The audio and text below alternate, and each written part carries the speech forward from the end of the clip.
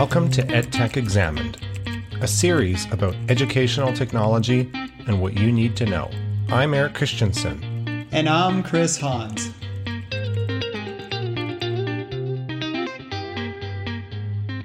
All right, welcome to another episode of EdTech Examined. How's things going? Going great. It's a good day for recording. It's pouring rain outside, so it's kind of calm. I got the tea in the basement and like the mood lighting. So this is actually works out really well. I do find it sometimes hard, even though I'm excited, or we're usually excited to record. I find it difficult if it's like really sunny and nice outside. I think I start to daydream about going for a bike ride or stuff like that. So if it's shitty outside, I'm focused. So that's good. No, for sure. Is it raining in Chestermere? It is. It is. I was going to take my dogs for a walk, and then all of a sudden it just started pouring really hard. So, but it's good. We needed just the water and so on. Yeah, my grass was toast. So this is actually really good. And I got it all cut today and I finished everything outside. Then it started to rain. So it actually worked out really perfect. Well. I know. It's one of those, it never lines up like that. It's always rains right in the middle of a job. I get washed out. So today I was lucky. But with that, I think we're going to change things up a little bit on our podcast format. So we're going to start off with our news, and then we'll end with our EdTech office hours tips and stuff like that. So did you want to kick us off with this article from Bloomberg? Yeah, for sure. So it's almost about a month old, but the gist of it is just talking about how publishers can go and use NFTs, which we've kind of talked about. I know that Eric just can't get his head wrapped around this whole, blockchain kind of aspects. But basically, the gist of it is that this could help with the resale of digital textbooks. And so in this case, they're talking about Pearson, how you can actually go and resell a textbook multiple times, and being able to go and track that. And it could actually increase the overall ratings or the revenue for the company. So basically, I could buy a digital book because there's implementing the blockchain. I understand the blockchain, and then I guess the NFT because that makes sense because it's like a digital thing. Then you can resell the digital version of that book. Yeah, for sure. And do you have to go through? I mean, the reason you're covering this is for our listeners is for whatever reason I cannot see this Bloomberg article no matter what browser I open it up in. So maybe I'd hit my maximum. Actually, that could be the case. But do you have to resell it through their platform? Well, they're just looking into this, so they haven't actually gone ahead and done this, but they're speculating that this could be a new technology that Pearson could go and use, and there could be implications for the metaverse and so on. So, but I mean, I think it totally makes sense right now. If you look at it, like the analogy would be back in the day, we would have a textbook. Once you're done with the course, you would sell it. And then you could get that at a discounted price with a used version. And so now, the current kind of business model for textbook publishers is that either you can go and get access to the digital version, or maybe it's a limited term, like a certain window, or maybe you can go and use other third-party resources and rent it for a certain period of time. So this could be a good way for people to actually keep that circulation out there, as opposed to just having that one time, short window, maybe 6 months, 12-month kind of period. I think it makes sense for them to go kind of look at this. Actually, interestingly enough, I was talking to a colleague down at the University of Lethbridge, and apparently they have a policy, and apparently this is even law. I haven't looked into this, but publishers, and this is part of the educational, legislation, they're not allowed to go and sell the actual use of whatever materials that there might be for grading purposes. And so you do have to go and provide that, apparently. So if let's say somebody had the textbook, and I guess the way that they're getting around it is that they're basically just packaging it together. But if you had to, if it was for grading purposes, if there's some sort of proprietary system that it could be McGraw-Hill, Pearson, whoever, if they're using it, you're importing that into your LMS system for grading purposes. Apparently, if you decide as a student you don't want to do that, you can go and contact your professor instructor to contact the publisher rep, and they should be able to give you a code to access those materials. Interesting. So well, I mean, that makes sense. Yeah. I would always advise people not to use the assessment materials from textbooks for this very reason, but there are good legitimate reasons for it. Sometimes there's particular textbooks that have really good test banks and actually really excellent, pedagogically excellent assessment tools. So that makes sense. So if you should be able to get access to a code somehow. I guess that would make sense too if you get a used copy of the book and the code for the older version should still be good enough to get you the current assessment tool, right? Well, you would hope so, but in the event that it doesn't work, this is one thing that apparently you can access. And usually, typically, what you're talking about, even for the test banks, Eric, from what I've experienced and all the publishers I've dealt with and all the various textbooks, they usually have a test bank that you can go and download. You can select the whatever questions that you want, and then even now they've provided the option of exporting to whatever LMS that you're using, and so then you can just go and take that test bank, take that file, upload it into, let's say it's D2L or Moodle or Blackboard, and it'll just generate that test pool for you to go and create that quiz. And so again, there are great test banks. I have a couple of courses where I go and do that, and it's pretty easy, especially for the theory aspect, to test some of that content. So and it can be a low kind of stake type of assessment as well for your course. Wow, that's really interesting. Well, I look forward to seeing how this works for digital books. Yeah, for sure. We had another article. This one, this is written by our good friend who doesn't know us, Cal Newport. We love Cal, so we tend to feature a lot of what he says. This is not directly related to education, Chris. So, my apologies. I'm going to try to shoehorn it into our podcast because it's interesting to me, is basically what it is. But I think it does tie in to some degree. And the article is titled TikTok and the Fall of the Social Media Giants. So in essence, Cal kind of goes through the history of Facebook and Twitter and starts to talk about, what were the killer features that made those platforms successful. So in the case of Facebook, well, it started off as, kind of elite American higher education. And then so you could sign up if you were invited. So there was an exclusivity aspect. If you signed up and someone had like Facebook was famous for allowing you to kind of upload your contacts so you could find other people that you already knew on Facebook. So you'd be notified if someone signed up for Facebook. And the big thing was, of course, you could put your relationship status because, university students interested in who's single and who's not, right? So it was almost like a pseudo dating app in that regard.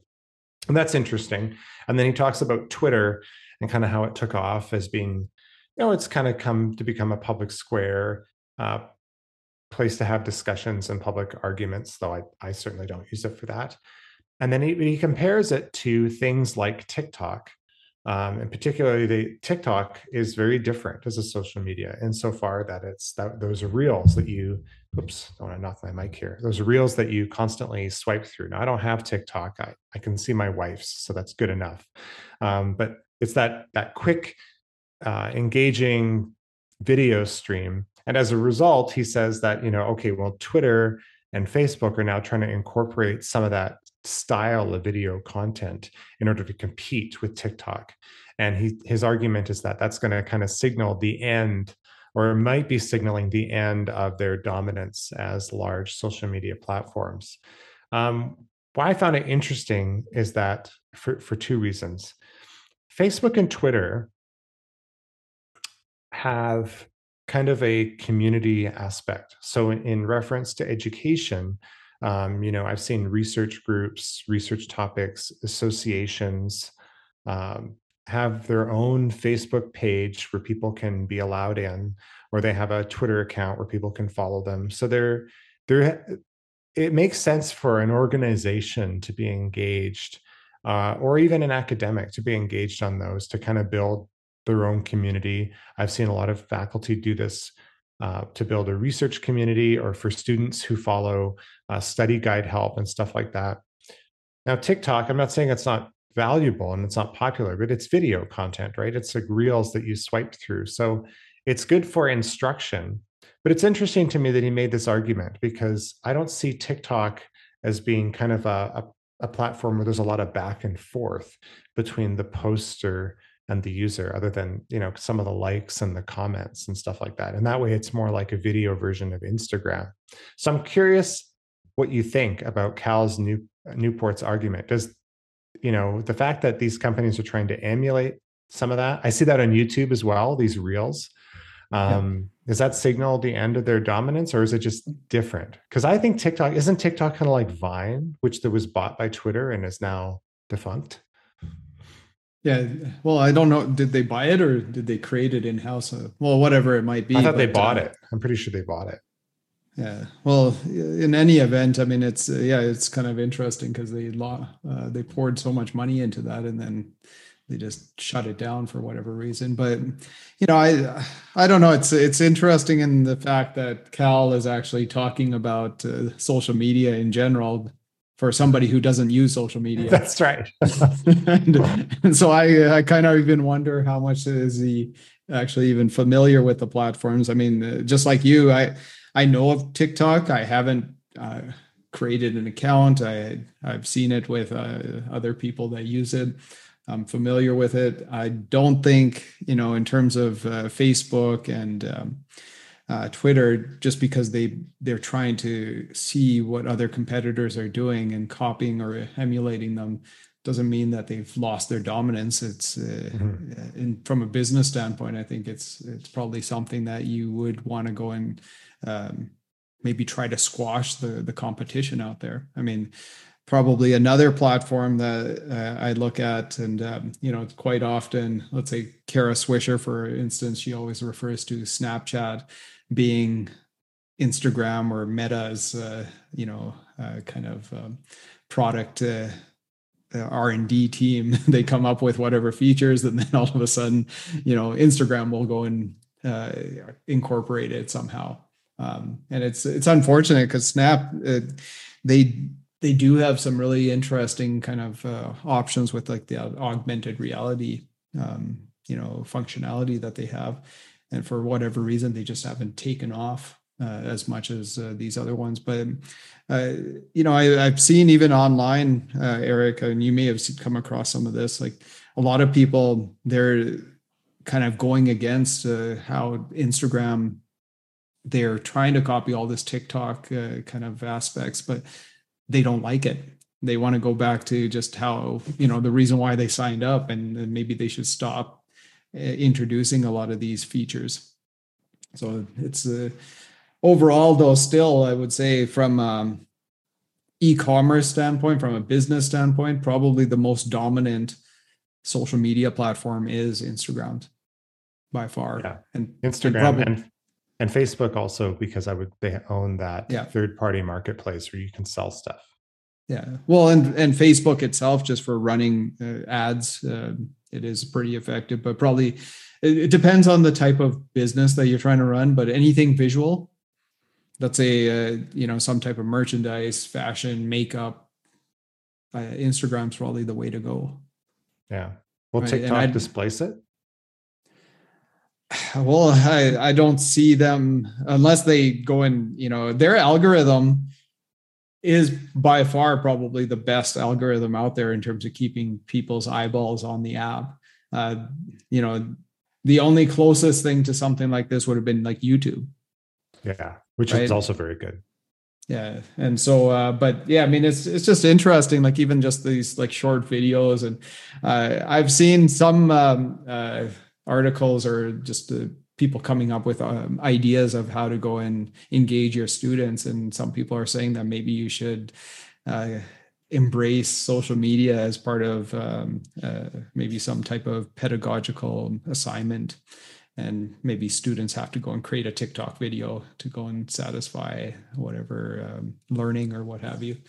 So, I mean, there could be some options, but yeah, I don't know. Overall, right now, TikTok is growing and it's interesting. There, in terms of getting some virality, I don't know how their algorithm works, but you don't really have to have followers like how you were talking about. You don't have to have that community or that network. Somehow it just picks it up and you can get a whole bunch of views on it. Does that translate into cash? I don't know. Yeah, How that's a does good it, point. right? I haven't heard a lot about the revenue. And so as someone who has faculty or students who'd use this for any kind of educational purpose, I still think that YouTube is probably the best for education in terms of posting content, Yeah. finding things to help you with your studies or to post your lectures and stuff like that. I don't see other platforms as being as valuable. It's also not as universal because you have to have an app or you can only view so much before they keep asking you to install it and create an account. So YouTube, Yeah. you don't have to log in with a Google account and it's more public. But it was just a food for thought. Cal Yeah. Newport doesn't even use social. You're right. So I was kind of surprised that he even wrote this. Yeah. Yeah. Exactly. But I mean, again, he has that the name recognition, and especially being somebody who's focused in on deep work and just being productive, I guess maybe he can go and write about anything. That's true.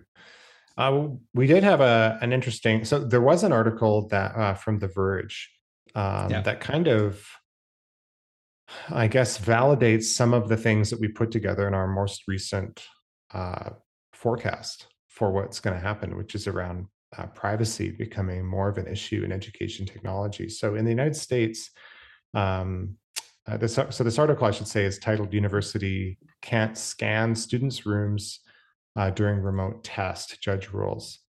So there was a judge in the United States, I believe it was an Ohio judge, ruled that Cleveland State University's virtual scan, I'm quoting here, of a student's room prior to an online test was unconstitutional. So the judge argued that this violated the student's Fourth Amendment rights. So just as a refresher to those folks who aren't up on, the American various rights in their constitution, this student, Ogletree, sued the university on the grounds that the practice violated his rights under the Fourth Amendment, which protects US citizens against unreasonable searches and seizures. And the university, in defense, argues that room scans are standard industry-wide practice. By the way, that's always the defense. It's standard practice, as if somehow the standard practice, because it was never challenged, makes it constitutionally valid. It's a terrible argument, but that's what the defendant always says that. And the students frequently acquiesce their use. So because other students haven't complained, therefore it's not a problem. That's Yeah. basically the university's counter argument, which is really weak, in my opinion, but that's about all that they could say. And so that was, they ruled in favor of the plaintiff. And this is a big deal. And it doesn't affect Canadian law, though I'm sure there are Canadian lawyers and judges who read what happens in the States. I'm sure that there is some influence, even though we have a different constitution and a different legal system, insofar that you're not supposed to have unreasonable search and seizure. We have something similar in Canada. So this is good news because, and just as a reminder for listeners, this really comes up for proctoring programs where you're writing an exam or you're doing something online. You're not supposed to be, looking at the answers in the web browser through other tabs or having things open. So there's a few ways this is addressed. I don't know which program they're referring to or if they name it in this article, but essentially A lot of these programs ask you with a camera, you have to like show the scan your room. And they either, often there's a proctor that this company has hired on the other end. So there's a stranger who's looking at all your stuff in your private space and then making a judgment that, you're not going to be cheating, which is really kind of creepy. It would kind of be like having someone come to your door and inspect your home before you can write an exam there. Yeah. I mean, it's interesting in terms of the legal argument, using that unreasonable search and seizure to get out of it. But overall, I mean, think about it, Eric. If somebody really wanted to cheat, they're going to find a way. I mean, imagine, okay, now Sure. I've scanned the room or whatever. I could have somebody crawl in on the floor and pull up right next to me. Maybe, out of the sight in terms of the webcam. Maybe they have a keyboard that they're typing the responses, or they have a mouse or whatever. I mean, or maybe it's a wireless keyboard and mouse and you hand it over to them and you're just standing there going ahead looking at the questions. I mean, again, if somebody really wants to, I'm sure they'll find a way. I've even heard of some universities where you have to go and show your student ID card, Yeah. match that up against your face, and so on and so forth. And I mean, even in a fully proctored in-person exam, how hard is that to even enforce, right? Like to look at people's IDs. It's hard. Right. I mean, and how many people actually, if you really look at it, how many people actually look like themselves in their ID that you've produced, right? I mean, ultimately, you're absolutely right. It's very difficult. And usually these proctoring systems to me, proctoring, like when you go into a university gym and you're writing a final or something, that's essentially proctored because there's somebody Yeah. there. And that's fine. I'm not saying there's anything wrong with that. You come in, you leave your bag, you take your pencils, and you go write the exam and you leave. I don't think there's a problem with that. Yeah. This was more of an issue because it's a person's personal space. But the reason those have to be proctored, those in person, is usually because the test has a mixed method. There's a bunch of multiple choice, there's maybe some short answer or matching. It really becomes, the cheating is more of an issue in terms of the student not having to demonstrate their knowledge that they studied for, if it's one of the more objective testing measures. At least that's my reading of it. Where if you're asking someone to do a take-home essay, well, that's by definition is going to require research. You're, maybe not judging it as hard as a final essay for a course because maybe you only have, 24 hours to complete it. So you're not looking for the same polish that you would on a large term project, right? Yeah. But ultimately, like, it's very difficult to cheat your way out of that. You have to write it unless you hire someone to do the research for you, right? But to me, it speaks more of a pedagogical issue. You have a Yeah. large course with a lot of sections or a lot of kids, so that you can't offer a better critical thinking thing. So you have to go with a more objective test measure. And so I see more and more faculty bending over backwards to stop cheating than actually, like, I'm thinking, like, how much time does it take to stop the cheating versus to build questions that it would be hard to cheat against? I mean, I know that it's not impossible, but Yeah. Yeah, exactly. it's a trade-off, right? It's like, oh, this is a lot to mark, so we're going to do this. It's more automated, but we have to stop cheating. It's kind of like, well, is the effort put into stopping cheating then as much as some of the extra effort doing some of the marking, right? And then and like, I think there's a balance. Like, you can't have an essay paragraph question for everything, and it's a lot to ask from an instructor, especially if they don't have a TA available. But at the same time, it, yeah, scanning someone's room, it's fresh. It's funny too, because in some other cases, that the students I've read that students haven't necessarily been notified that far ahead of time how this works. So they're past the withdrawal date, they've paid for their courses, and now they have to use a piece of software where they're expected to scan. I think that's a more part of the issue, right? Some of these courses in the States haven't been super upfront about the fact that they're going to be using these down the line in the semester. So someone can't be like, "I forget it, I'll take a different class." There's no way Yeah. out. Have you ever watched the show Suits? I have, yeah. I mean, I even wonder, like, this is why, like, I'm saying, even for something that's proctored in person.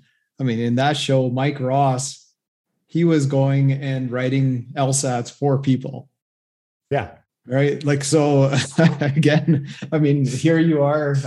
I don't know how they're checking the IDs and everything, but he would guarantee you that he'd get an awesome mark on the LSAT, right? And then you could get into law school. I Yeah. mean, I don't know. I don't know if students do that here. I try to make my whatever I have for, like, examination or what have you. Like, I try to go and think worst case type of situations, and I take more of like what you're talking about, where you actually have, if you are going to do a take home exam, you create it in a way where they have to go and put their thoughts together and explain it, and it's going to be a culmination of um, all their learning that they've done throughout the semester. So from Yeah. lectures, from readings and so on, to actually explain whatever question that you ask. And then for multiple choice, again, like, I've used it now for the last couple of years. I think multiple choice is great for testing theory, and It is. especially for doing uh, you know um, certain stuff from like textbook readings or what have you. So, but yeah, I mean, it's at least it validates this whole thing, these type of articles, whatever we come up with for our hypotheses for forecasts and trends and what we're thinking, predicting in the future. At least it's validating some of our thoughts. Yeah, and I think it's going to be more of an issue moving forward. So I think this is just the beginning of Yeah, the of some of the issues coming up. yeah, What else do we have? Oh, did you want to talk about the Coursera Meta? Because you're the one who found this. I missed yeah. this. Yeah, no, for sure. So I just thought it was interesting because I got this email from Coursera, and then I look at it, and it was talking about Meta. And I originally I thought like maybe it's something to do with like NFTs or the metaverse or whatever. But then when I looked at it closely, it looks like they're basically offering, similar to like what Google is doing. They're creating their own, 5 professional certificates in the field of software engineering. And I mean, they look pretty interesting, like, in terms of going and being able to do app development. So Android, iOS, there's front end, back end, database. So, these are the type of certificates that you can go and get.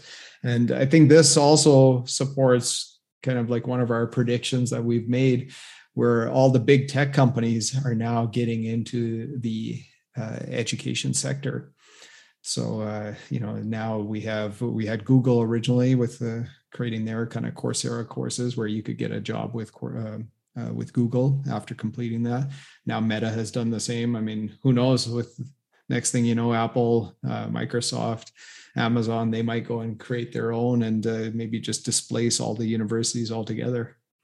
I don't know if they'll displace them right away, but certainly for specialized learning, I think, I've always said, we've talked about this a bit before, that I the universities, just because they were the kind of the only game in town, the degrees, um, the specialization in degrees kind of tend to expand it a lot past, say, my parents' generation, where you were more likely to see people with business, general arts, general sciences.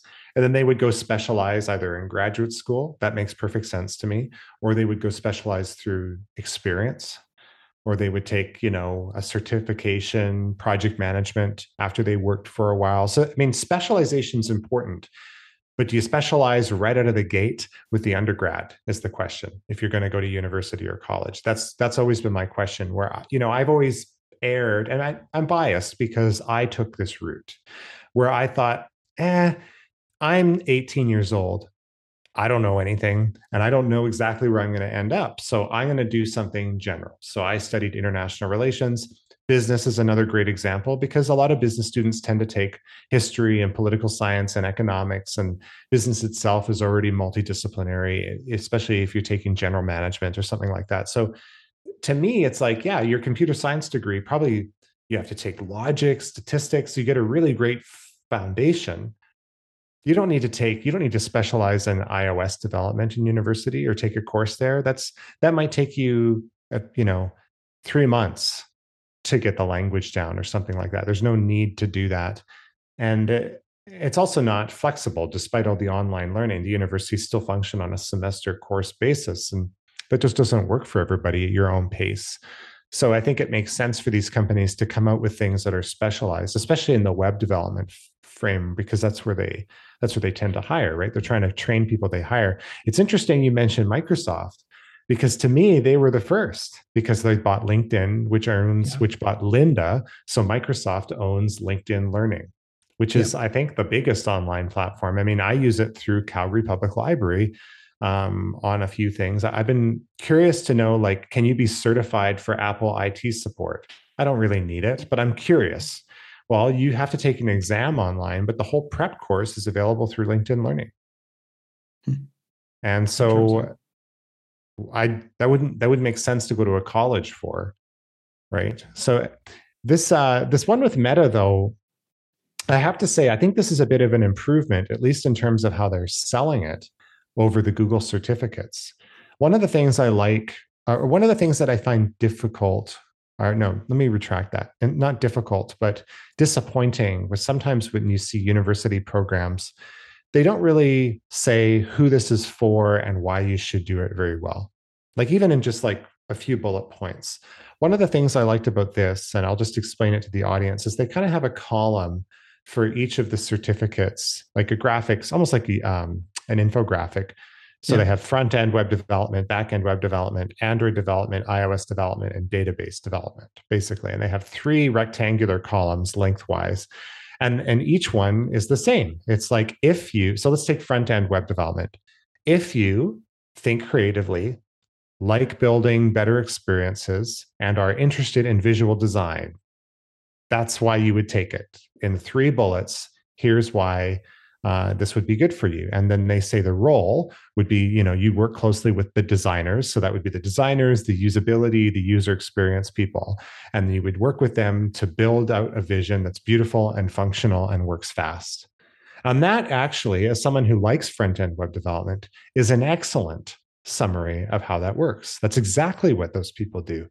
The back end people, they have it a little bit different. It says, if you think logically, if you like to fix things, if you enjoy solving complex problems, then the role is going to be build the technology that enables the user facing side of the website to exist. So, kind of the foundation of the front end. And it goes on and on. With iOS, it says, if you like creative challenges, if you like building better experiences, if you prefer Apple products, yeah, I mean, you would want to like their product if you're going to develop an app for it, right? It's like, then you build and write code for mobile apps that are powered by Apple's operating system. So that makes perfect sense. So they've done a really good job of, hey, I want to code. Where should I start? I would tell most people to start with front end, personally. And there you go. And Yeah. you're off to the races. And I just think that they've done a really good job of explaining what this is, and like, what personality profile would you have to take this on, right? No, absolutely. I agree with you. Just from a communication standpoint, they've made it very simple and they get the point across. Yeah, it doesn't guarantee you a position. It doesn't do that, but it's like, oh yeah, you're trying to unleash.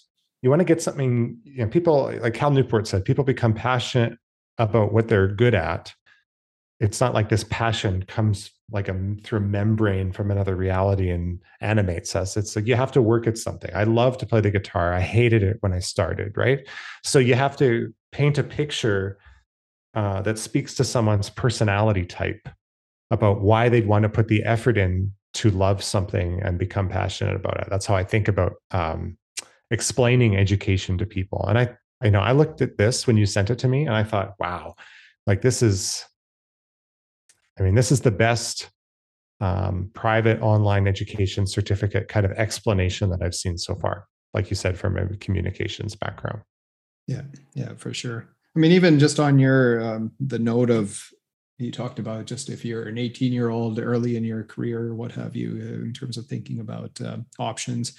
I think one thing that we probably I don't know, maybe it's just a society kind of bias, but just the trades in general. I mean, it's something that if you think about it, like just from high school, you could start going in grade 10, you could start working on getting your Red Seal hours. You get that practical skills, and those are going to be transferable. And even if you don't want to do it as a full-on career, maybe it's like, woodworking or whatever it is, it could certainly translate into like a personal life hobby or side business. Yep. And it would also allow you to go and build some other kind of life skills and just even just network wise. And then even, one of the things that we talk about right now, where like owning your own home, it's almost a dream for some people. But imagine if you went through that pathway at that early age. At 18, you would be able to qualify for a mortgage. And especially from a compensation standpoint, the trades make quite a decent amount of money. Yeah. Right. Yep. And you could be your own boss. You can start your own company.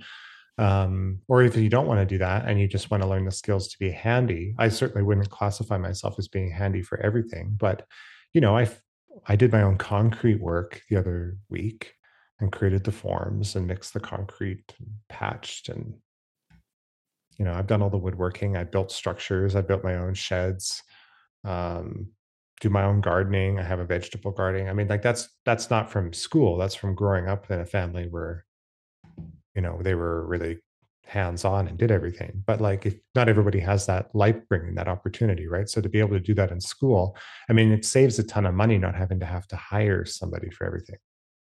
Yeah. Even if it's not everything. I mean, I hired someone to put in my furnace. You hired someone to replace my electrical box in my house because I'm not going to kill myself. But, if you need to fix shingles on your roof, asphalt shingles are just nailed down. It's not very difficult. You just need some specialized tools. You need to watch a YouTube video or have some experience to learn how to do it, right? You have to make sure how to use a ladder, things like that. But it is helpful. We have a post from Greg McEwen. So he wrote a book that I recommended. But he wrote this LinkedIn post called "How to Avoid the Paradox of Success." And he has a quote here from Paulo Coelho. I don't know who this is. And it says, "When you say yes to others, make sure you are not saying no to yourself." So I'm just going to quote here what he said. And I thought this was you sent this to me, Chris, but I thought this was a really great piece of advice just for faculty who are trying to organize things. We often get roped into projects for students who, want to have a life outside school, things like that. He said, "Dear Essentialists, many intelligent, ambitious people struggle to figure out what their priority is for them at this moment, and for a perfectly good reason. It's a reason I call the paradox of success, and it can be summed up in 4 predictable phases. Phase 1, we have clarity of purpose, enabling us to succeed in our endeavor. Phase 2, when we succeed, we gain a reputation as a go-to person." I know what that's like. "And we are presented with increased options and opportunities. Phase 3, we have increased options and opportunities. It leads to diffused efforts as we get spread thinner and thinner." That's about where I'm at now. Phase 4, we become distracted from what would otherwise be our highest level of contribution. The effect of success has been to undermine the clarity that led to success in the first place. You sent this to me and I read it several times and I was like, yep, that's pretty much how I feel. What did you think about it? Well, I mean, it's funny because after in our last episode, you did the Effortless review. And so I actually went and listened to Essentialism. Did you like it? Yeah, it was good. I mean, it's funny. We've talked about this offline before, but it seems like all these productivity books, they all have some, kind of recipe, and it seems like, I don't know, I would like to go and just cherry pick and pick and choose certain things.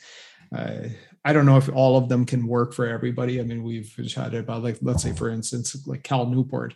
I don't know if everybody has the ability to go and work like 3 to 4 hours of uninterrupted time. Well, you're right. At least not at the start. Yeah. You have to work up to it. And so they all have a piece of the puzzle, right? Yeah, exactly. So I don't know. I think you kind of have to look at your situation, try to figure things out. But yeah, I mean, it's interesting, like with essentialism, uh, just certain things like I like how you quoted that quote at the top, like just being very selective of what you say yes to. Right. I mean, in his book, like one of the things he just said is automatically it should be a no to everything. Uh, unless you're basically it would be like a hell yeah that it's going to be something that's contributing to your overall goals that you're trying to achieve. Yeah, and I've historically been a yes person, though I'm starting to realize that that's not sustainable. Yeah, and even one of the things that they mentioned, and especially from a work standpoint, it might be difficult. Like, imagine, there's like this a bit of fear for somebody to go and say, imagine your boss asked you to go and do something, and you say no, right?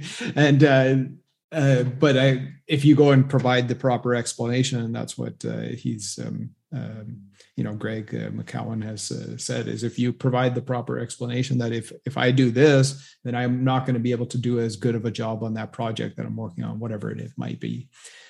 Which is obviously that is the case when you start splitting your attention and spreading yourself thinner and thinner. But ultimately, this is again, I think it's a bias from a psychological or just societal standpoint. But we think that if we start saying no, that it's actually going to backfire on us. But in fact, the opposite happens, because now you basically command other people's respect for the time and the effort and doing high quality work. Right. So yeah, it's interesting. Yeah, I often I mean, for me, I've always had, like we've talked about this, a long term interest in computers and electronics. I just like, when I was a kid, I was like, wow, I can type this and then the computer responds back. Like, that's amazing. And, automation was always interesting to me. I don't really care about the coding at the deepest level and that stuff, just the fact that I can optimize things, or even HTML and CSS. Just like the first time I wrote a web page and it just worked, even loading locally. Wow, just Yeah. incredible, right?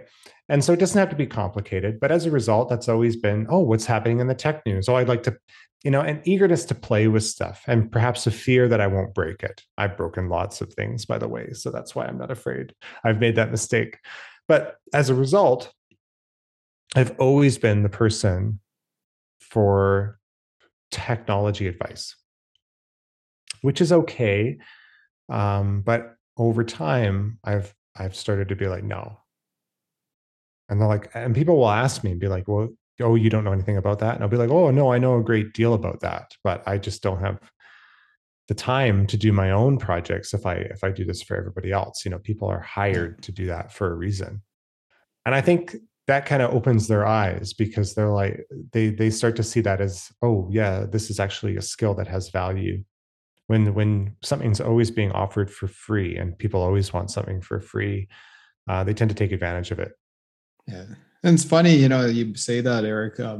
I've had, even in the past, colleagues ask me, like, some tech related question. They know that I'm interested in tech, just like how you are. And, they'll ask me something. And then it's like, to me, it's almost like what I find is maybe they just rather come to me as opposed to figuring it out for themselves. And so Oh, that sure. question, that was asked, I would just go and Google and find it. Even just this happened to me just yesterday. A client asked me about something, and I'm like, sure, I could go and do it, but here, why don't you just go and I just quickly did a bit of a search, and I sent a link over, and it's like, well, maybe you might want to investigate and see if you want to do it yourself. Right. And then you got to look at the cost benefit in terms of the time. Right. And this is where it's interesting. As of late, a lot of people have been talking about like this quiet quitting. I don't know if you've seen this like trend No, or. I haven't seen this. Yeah. So basically, I don't know if it's anything new, but like obviously with the pandemic now, 2 years, and it's taken its toll. And so what people are doing, this term, this quiet quitting, is that people are just doing the bare minimum work. Work to rule is typically what that's called, right? Yeah.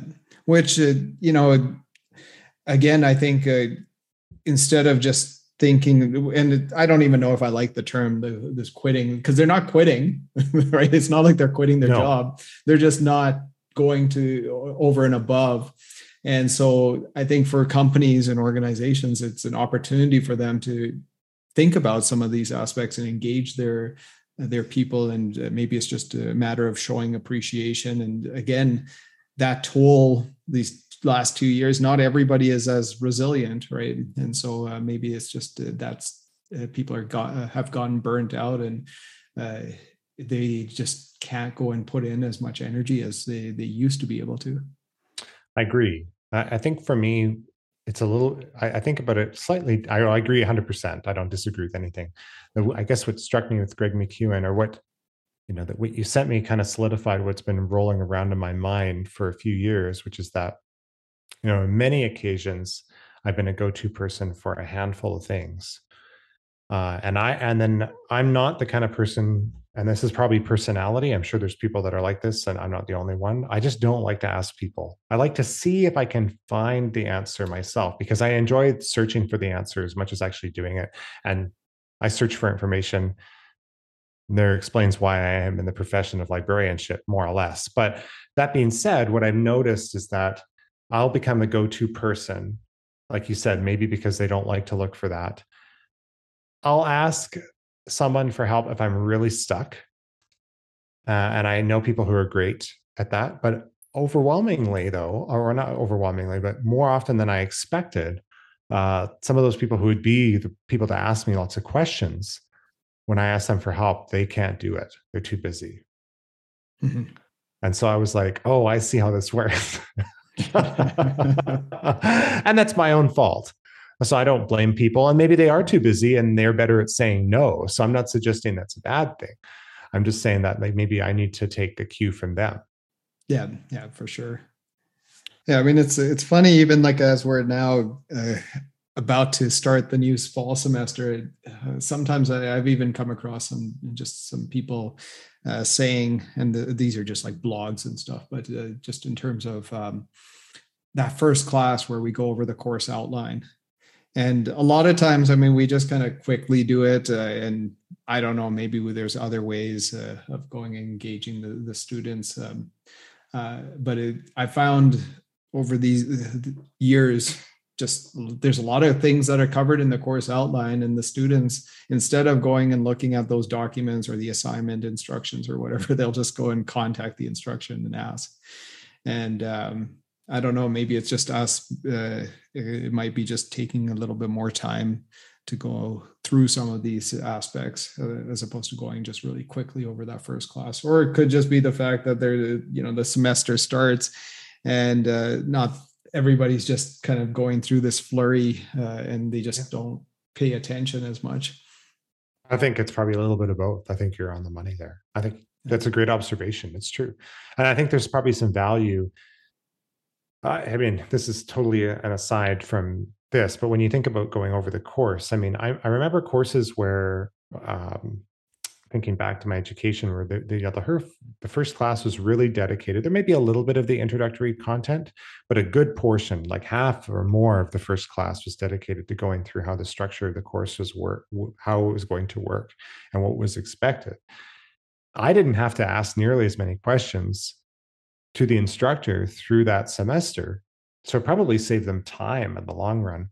And I think that there's a hesitancy to do that because there's this need to fill space with more content. And I just don't agree with that. If anything, over the years of teaching, whether it's been credit or whether it's been just library instruction, I've tended to pare back the content to kind of what's more essential. And then I'll work out the details with people one-on-one, or if they have more advanced questions. And that's just worked way better for me. Yeah. Filling it with content and just packing it to the brim is just not, I don't think it's pedagogically viable. Yeah, absolutely. I mean, and it's funny because I think to your point, Eric, like what we're doing is, let's say, even if you were like planning a workshop, you probably won't get through all that content. And so No. it's probably safer to just pare it down, whatever is the absolute that you need to cover. And that gives you more time to ask or for the students or anybody to ask questions. And then you have more of that discussion time. Yeah, exactly. And it's easier for me. I don't have to cut out content. I don't have to rush. I'm not over time, which I really don't like to do. The questions are better. And so it saved me a lot of time on both ends in the long run. We have to announce the book that was released by Talon. Oh, I'm sorry. I have failed to put this on our rundown. We've done a bit of simplification, folks, for the way we're planning these episodes to get it to be more essential. We're trying to follow Greg McKeown's advice, how to make it easier, how to make it more essential. So did you want to talk or explain a little bit about what this is, with this project? Yeah, so one of I forget which episode it was, but maybe I was actually going to talk to you about this, even Eric, because of the release of the book. We may even want to go and re-release that episode. Sure, we can do that this mid-month. How we do a Yeah. mid-month re-release, and we'll also put a link to the book itself because it's free online. Yeah, exactly. So during the pandemic, the University of Calgary, through the School of Architecture, Planning and Landscape, there was professors there that created the acronym is TALEN, which stands for Teaching and Learning Online Network. And so they consulted and asked a variety of different topics, academics, both here in Calgary and internationally. And during that time, because of the wealth of information that was compiled, they decided to go and actually write a book, and where all the people involved were able to contribute to this book. And so the book is called Voices from the Digital Classroom. And with this, it's just been released now. It's going to be available for purchase. You can also, we'll include the link, but you can go and view the entire book for free. And originally, what happened was the content from the video interviews that we had, that was kind of modified and maybe condensed or edited somewhat for the actual chapter. And then both Eric and I, we would reflect, and we included our own piece, just reflecting on what we talked about. And so, yeah, it was really good experience. I guess we're published authors now. So I was actually showing my wife the book, and she thought it was cool. So I don't know if there's anything else that you want to add. We have our pictures in there that they took some screenshots from the Zoom videos. Two of my images, they look like they're the exact same. So I don't know. It must be an artistic thing. It's pretty funny because we did that remotely over Zoom, and what's funny about it is that they used our whatever Zoom backgrounds we had on at the time, and kind of used that to take to create screencasts. And they made kind of like, those photo booths where you get the 3 pictures, you get so many seconds to take it. They basically did that kind of style, right?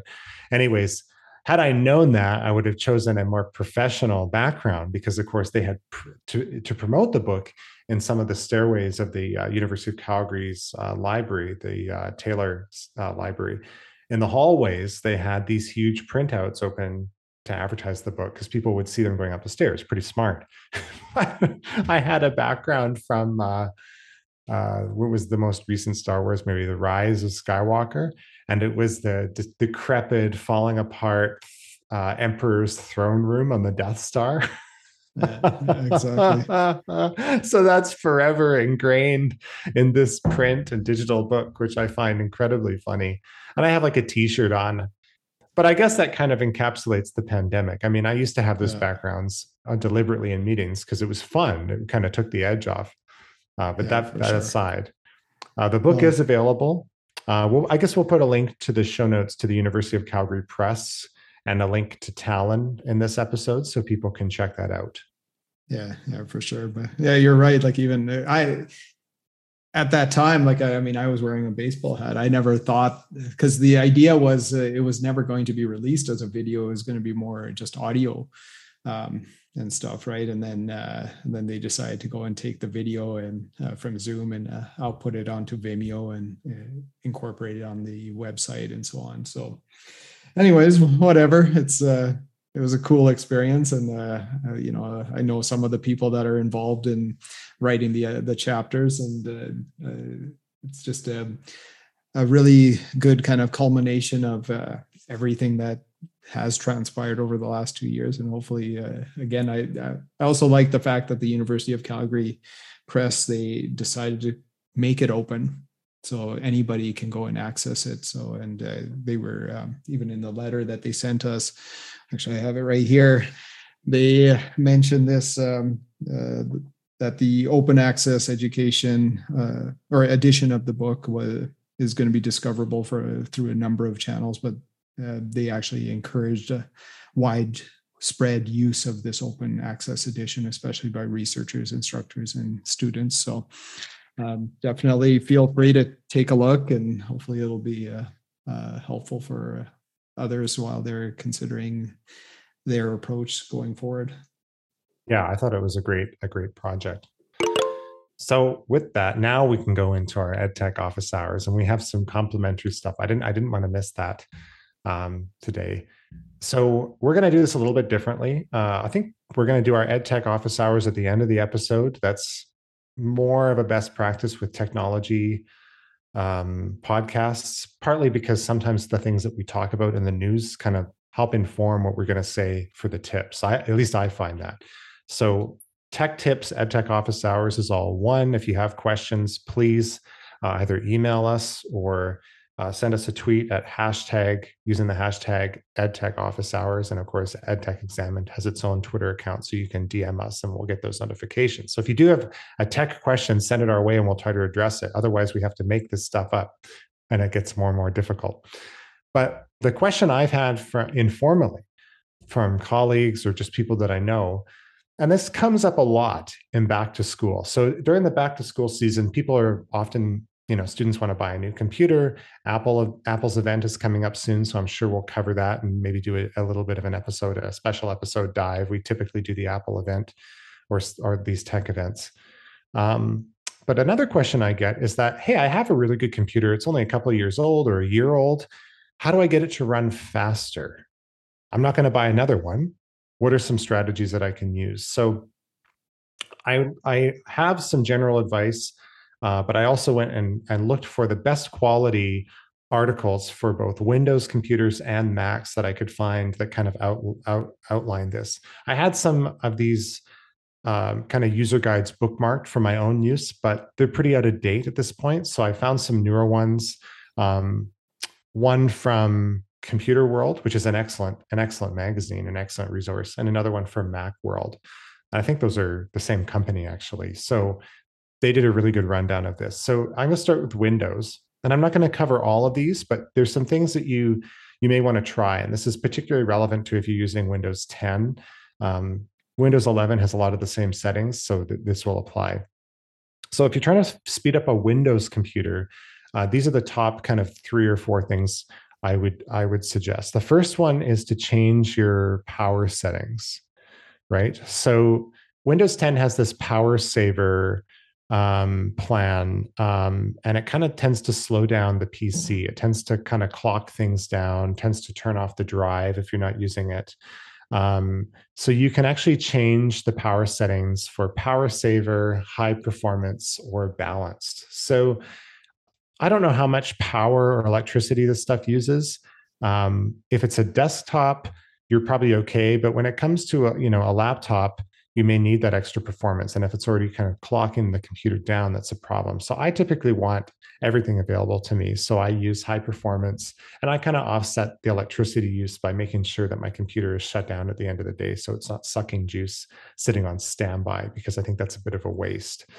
The second is that, and it's amazing how many people don't know this, to disable programs that run on startup. So If you go into the task manager, so the shortcut to get to the task manager on Windows is Control Shift Exit. You right click on the lower right corner of your screen, and you can select Task Manager, and you can go there as well. And it'll give you a list of all of the programs that run in the task manager, and they run in the background. And there's nothing wrong with those programs running. But the nice thing about opening the task manager is that you can see which of them automatically start on startup.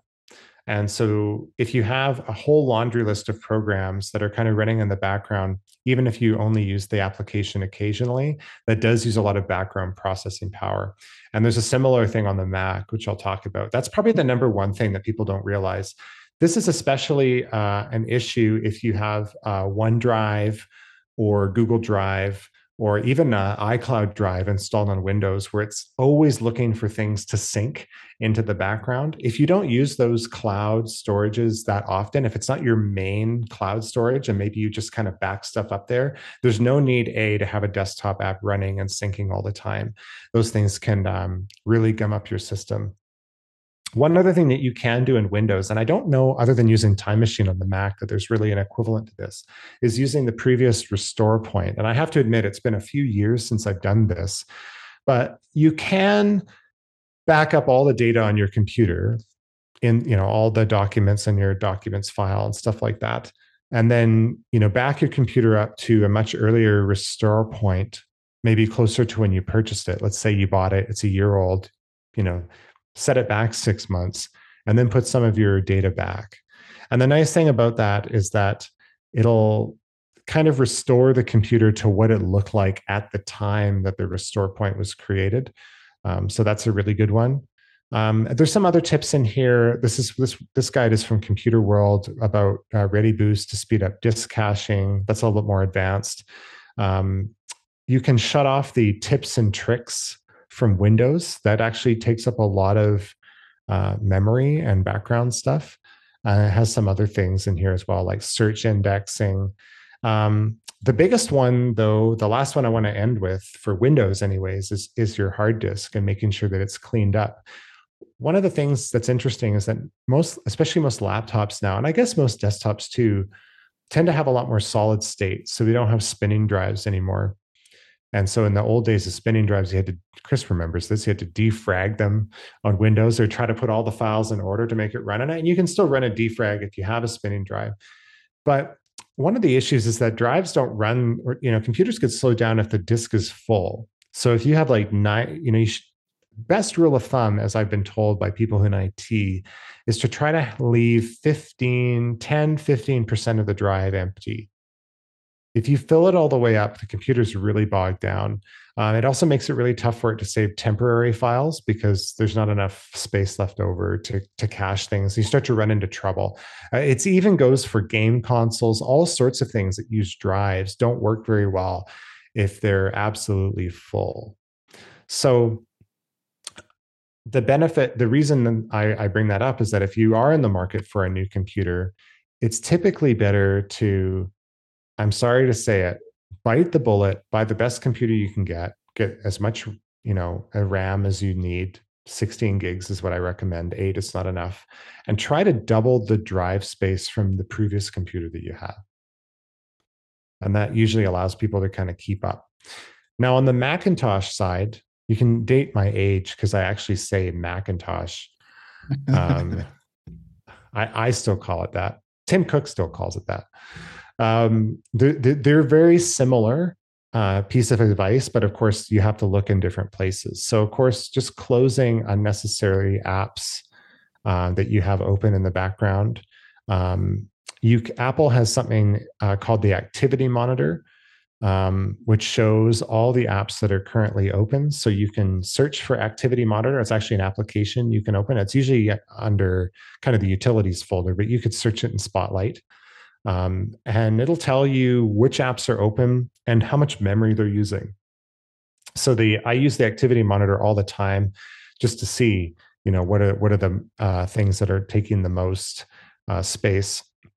Making sure there's enough free space in your computer. On a Mac, you don't need to defrag things in the way that you historically need to do with Windows. But making sure that, like I said, there's a large chunk of the hard drive that's free, so the computer can kind of move things around as it needs to be. You can also use the activity monitor on the Mac to free up the RAM, to free up what's being held in memory. So that's really helpful. Keeping the software up to date, that's a really good piece of advice, both on the Mac and on Windows. Just making sure that you have, even if you can't install the latest operating system, the latest version of that operating system, to make sure that you have all the security updates, and because these are constantly optimized. Also take a look in the Mac, particularly for iCloud, if that's what you use, to see what is syncing at any given time. How many apps are saving to iCloud? How many things are constantly syncing in the background? You can remove those applications if you want. And last but not least, similar to Windows with the Task Manager, there's something called login items. So if you go to the Mac's system preferences, and then you go to users and groups, you can go to the tab for login items, and that will show you the applications that run in the menu bar along the top right, so to the left of the clock.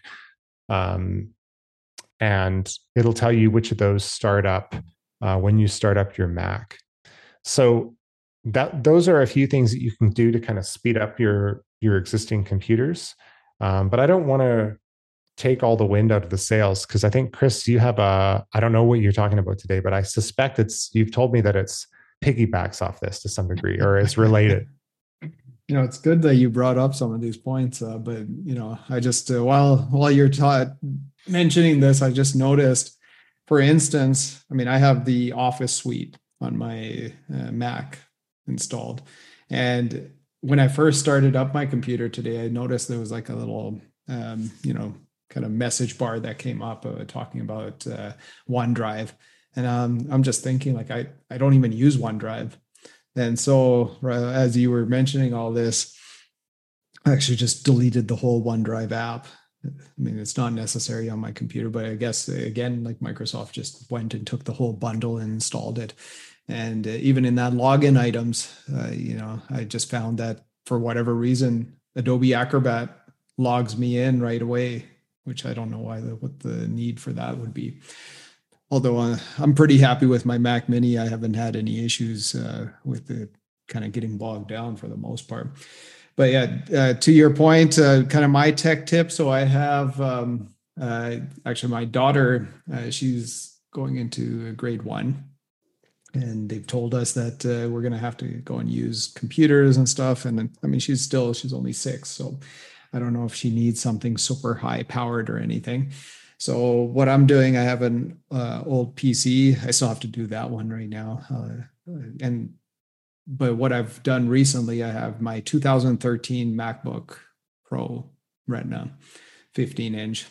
And I basically just took instead of going and optimizing it, I just blew everything apart. So I've gone and first I took all the files. Most of them I had them removed anyways, but the first thing that I did was I deleted the hard drive. So deleted the hard drive. From there, I went and did a restore of the OS. For that particular one, it's 2013, right? So I can only go as high as Catalina because it's early 2013. And so installed it. I put on the base Office, applications. So like Word, PowerPoint, Excel. I would imagine that's probably all that she'll need. On that particular MacBook, I actually had the Adobe suite, and I bet you that was probably bogging it down quite a bit as well. So, and in fact, just prior to deleting my hard drive, I just thought I'd see if it was going to be a little bit better. And I deleted all those programs, and it was already functioning a lot better. But I decided, let's just do a quick, fresh install and everything. And by the way, you can just go and restore the OS, but it won't delete your hard drive. So you have to delete your hard drive first, and then you got to go and restore the OS. Otherwise, it's just going to go and refresh the OS files. But yeah, now the machine, even though, how many years is it now? 9 years old? Yeah. The machine is, because I mean, it just came standard with a SSD. It's pretty good for all the base stuff that you need done. And then from there, even another thing that I just did for the first time, I've never done this before, but just created their first email accounts on iCloud, and that'll allow us, and created like the family plan. So I can go and manage their screen time, any apps that they go and download or what have you. And so we'll have access to that. That's great advice. And we'll probably follow up. I have another Mac to wipe. So maybe we can compare notes at a later date. Um, the steps for doing a factory reset. Yeah, yeah, for sure. This But is a little involved. Yeah. And again, I think a lot of people, it's funny because I've heard it from so many people. They just think that, oh, their computer's old, you know, I'll just go and buy a new one. And maybe to your point, I mean, it doesn't hurt to go and get like a newer machine and get the best for whatever you can afford. But at the same time, you know, all these things are, like, I sent you just as a joke that I found a company, I don't know how it came up as an ad, but like they're taking old electronics, like old iPhones and stuff, and just taking it completely apart and putting it on a matte kind of board, and then you can go and display it in a frame. And you know, we're getting all this e-waste, and again, for most people, depending on what type of things that they're doing, I mean, I wouldn't go and do probably like banking or financial stuff on an older you know, system that where, you know, the company isn't even upgrading the OS anymore. But for doing emails and all that kind of stuff, maybe just some word processing and spreadsheets, that machine should be pretty decent. And again, the other thing that I would highly recommend is, and you know, Eric, you mentioned this already, if you do have a spinning drive, just replacing the spinning drive with an SSD, it might cost you like $100, but just that alone is going to improve the performance incredibly. Yeah. And that's a fairly common upgrade. I mean, one thing that we can put in the show notes that I would recommend people take a look at, and I can tell you a story. So when I was a student, Chris, I had the last polycarbonate, aka plastic white MacBook. That was the first Mac laptop that I bought. My Windows computer crapped out when I was in the middle of working on something in university, and I was like, okay, that's it. I've had it with this, and that's when I switched platforms.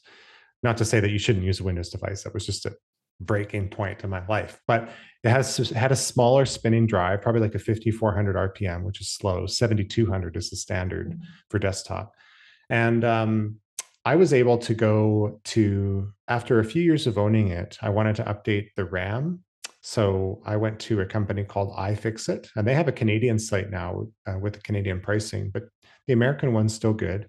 And I was able to purchase a RAM upgrade. So I was able to double the RAM from 2 to 4, because 4 was the big upgrade at the time. And later down the road, I took out the spinning drive and I replaced it with an equivalent sized SSD. And it made a huge difference. And it did, you know, over the couple upgrades probably cost me closer to 300. It was probably $150 each time. But then that got me a few years more, and then a few years more. And actually, when I went to sell the computer, I sold it for, I don't know, $400. So I totally recouped anything that I put into it and then a little bit of extra, because someone was like, wow, this is great. This has been upgraded to a solid state and has more memory, right? And so unfortunately with the Mac stuff, a lot of it, with the newer ones, it's hard to get inside. I think you can replace the drive, but not the memory. But with Windows computers, and particularly, you know, upgrading the RAM, I think on a lot of these computers, some of them are soldered, so check. But iFixit can tell you the difficulty level of what it takes to, you know, to change something out. Putting a new battery in, that's another reason people get new laptops in particular, because laptops are so popular compared to desktops. Oh, the battery is shot. It's like, well, it's actually not that expensive. Even if you don't want to take it to the Apple store, which they will do it even out of warranty, take it to a third-party retailer. It's pretty straightforward. Again, $150, and you got a brand new battery. I did that with my old Mac, which is the late 2013 model. So the 13-inch, very similar to yours.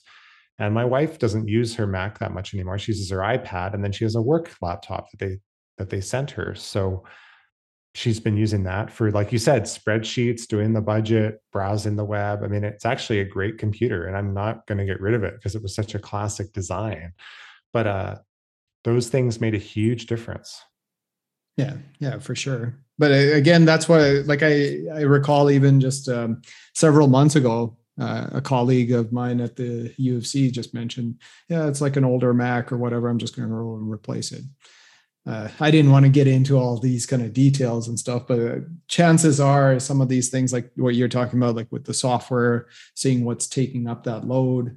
If you have your hard drive completely full, I mean, these are just basic things. And if you, like right now, especially, like I'm even going to suggest to my wife and daughter, maybe they don't even store any files on that computer. I'll just give them a USB and, or an SD card, because in that one you have actually some, it's not bare bones. You can actually go and put a SD card directly. I had that back now. Yeah, exactly. So anyways, but yeah, I think this is it's good for people just to realize it doesn't take too much. I wouldn't go to just that default, hey, if it's not working, I got to get something new. I should address one thing before we close out, is that, I've told people this, and they said, yeah, Eric, but you get all sorts of new stuff and you're an enthusiast. So what can you say? Well, on the laptop and desktop side, that's fair. That's true. And part of the reason is that Chris and I, well, we tend to use our laptops longer, but we also tend to work them a little harder too. We have a lot running at the same time. Chris has, multiple teaching. You should see his setup. I have video editing on the go, audio editing. So I need quite a bit of horsepower in these computers. And in some ways, time is money, not literally, but it takes a lot. But on the other side of things, you and I have often kept devices a lot longer. Someone I know was shocked that I have an iPhone from 2017. Yeah.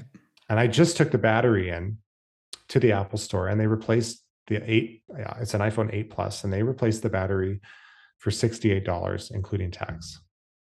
So if I can get 5-6 years out of a phone, that's amazing. I mean, and that would have been amazing for a computer 5 years ago. And that's the thing, right? Like, you have to keep in mind, these tech companies, they're in the business of going and making money. And a lot of times there's even people who are criticizing how Apple is purposely going and kind of limiting the functionality so that people can have to go and get a newer device. Again, I don't know how much, like, especially for a phone. I mean, Eric, like the new iPhones, they're quite expensive. I mean, it's $1,000. They're even more than laptops in some cases, right? Like, I mean, I could see, let's say if I was getting an iPhone 13 Pro or whatever, it's probably like, I don't know, I haven't checked the prices, but I would guess it's like $1,700, which is the equivalent of getting a new MacBook Air, right? It's funny how we justify it in our minds to go out and spend money on that phone, maybe because we're using it on a daily basis. But at what point does it, how much more functionality, just like how you're saying, your camera, it's okay. It's really good. It's not the latest and greatest, but keep in mind, these phones that we have, even from like 5 years ago, were probably more powerful than some computers decades ago, right? Yeah, I mean, it's just a reminder to people who are going back to school. And I think we'll probably, I mean, I'm assuming that we're going to do our back to school. Maybe we'll combine it with the Apple event. We don't, people think that we have this all planned out. We don't. We'd have some planning, but we're kind of based on the news cycle. But I think before we recommend new devices for people this back to school year, I think it's important to talk about your device is probably working really well. There's lots of ways to upgrade it, and there's a lot of resources these days on how to fix it yourself. I mean, buying a part, purchasing a screwdriver, a specialized screwdriver to open it up is not a huge investment. And, it was kind of scary when I first did this. I was always an enthusiast, but I wasn't a hardware person. But in recent years, I've really gotten into opening this stuff up, and it's actually not always that difficult to fix. Yeah, for sure. But that sounds like we're probably at a close. So did you want to tell folks where they can contact you, Chris? Yeah, so if you want to get a hold of me, my website, it's Chris Hans, KRISHANS.ca. My socials are on there, and you can also email me. And I'm Eric Christensen, and you can find everything about me and what I do on my website, Eric Christensen, so ERIK CHRISTIANSEN.net. I do maintain a kind of languishing tech blog, Tech Bytes, tech-byts.net. And you can find me on Twitter at EG Christensen. Awesome. Well, we have lots coming down the pike. Thanks again, Chris. Yeah, thanks. Take care. You can learn more about EdTech Examined by going to our website, edtechexamined.com. There, you'll find ways to subscribe, as well as host information, our social media accounts, and our blog posts. Our blog posts are also published through Medium on the EdTech Examined publication. You can contact EdTech Examined by emailing us at hey@edtechexamined.com.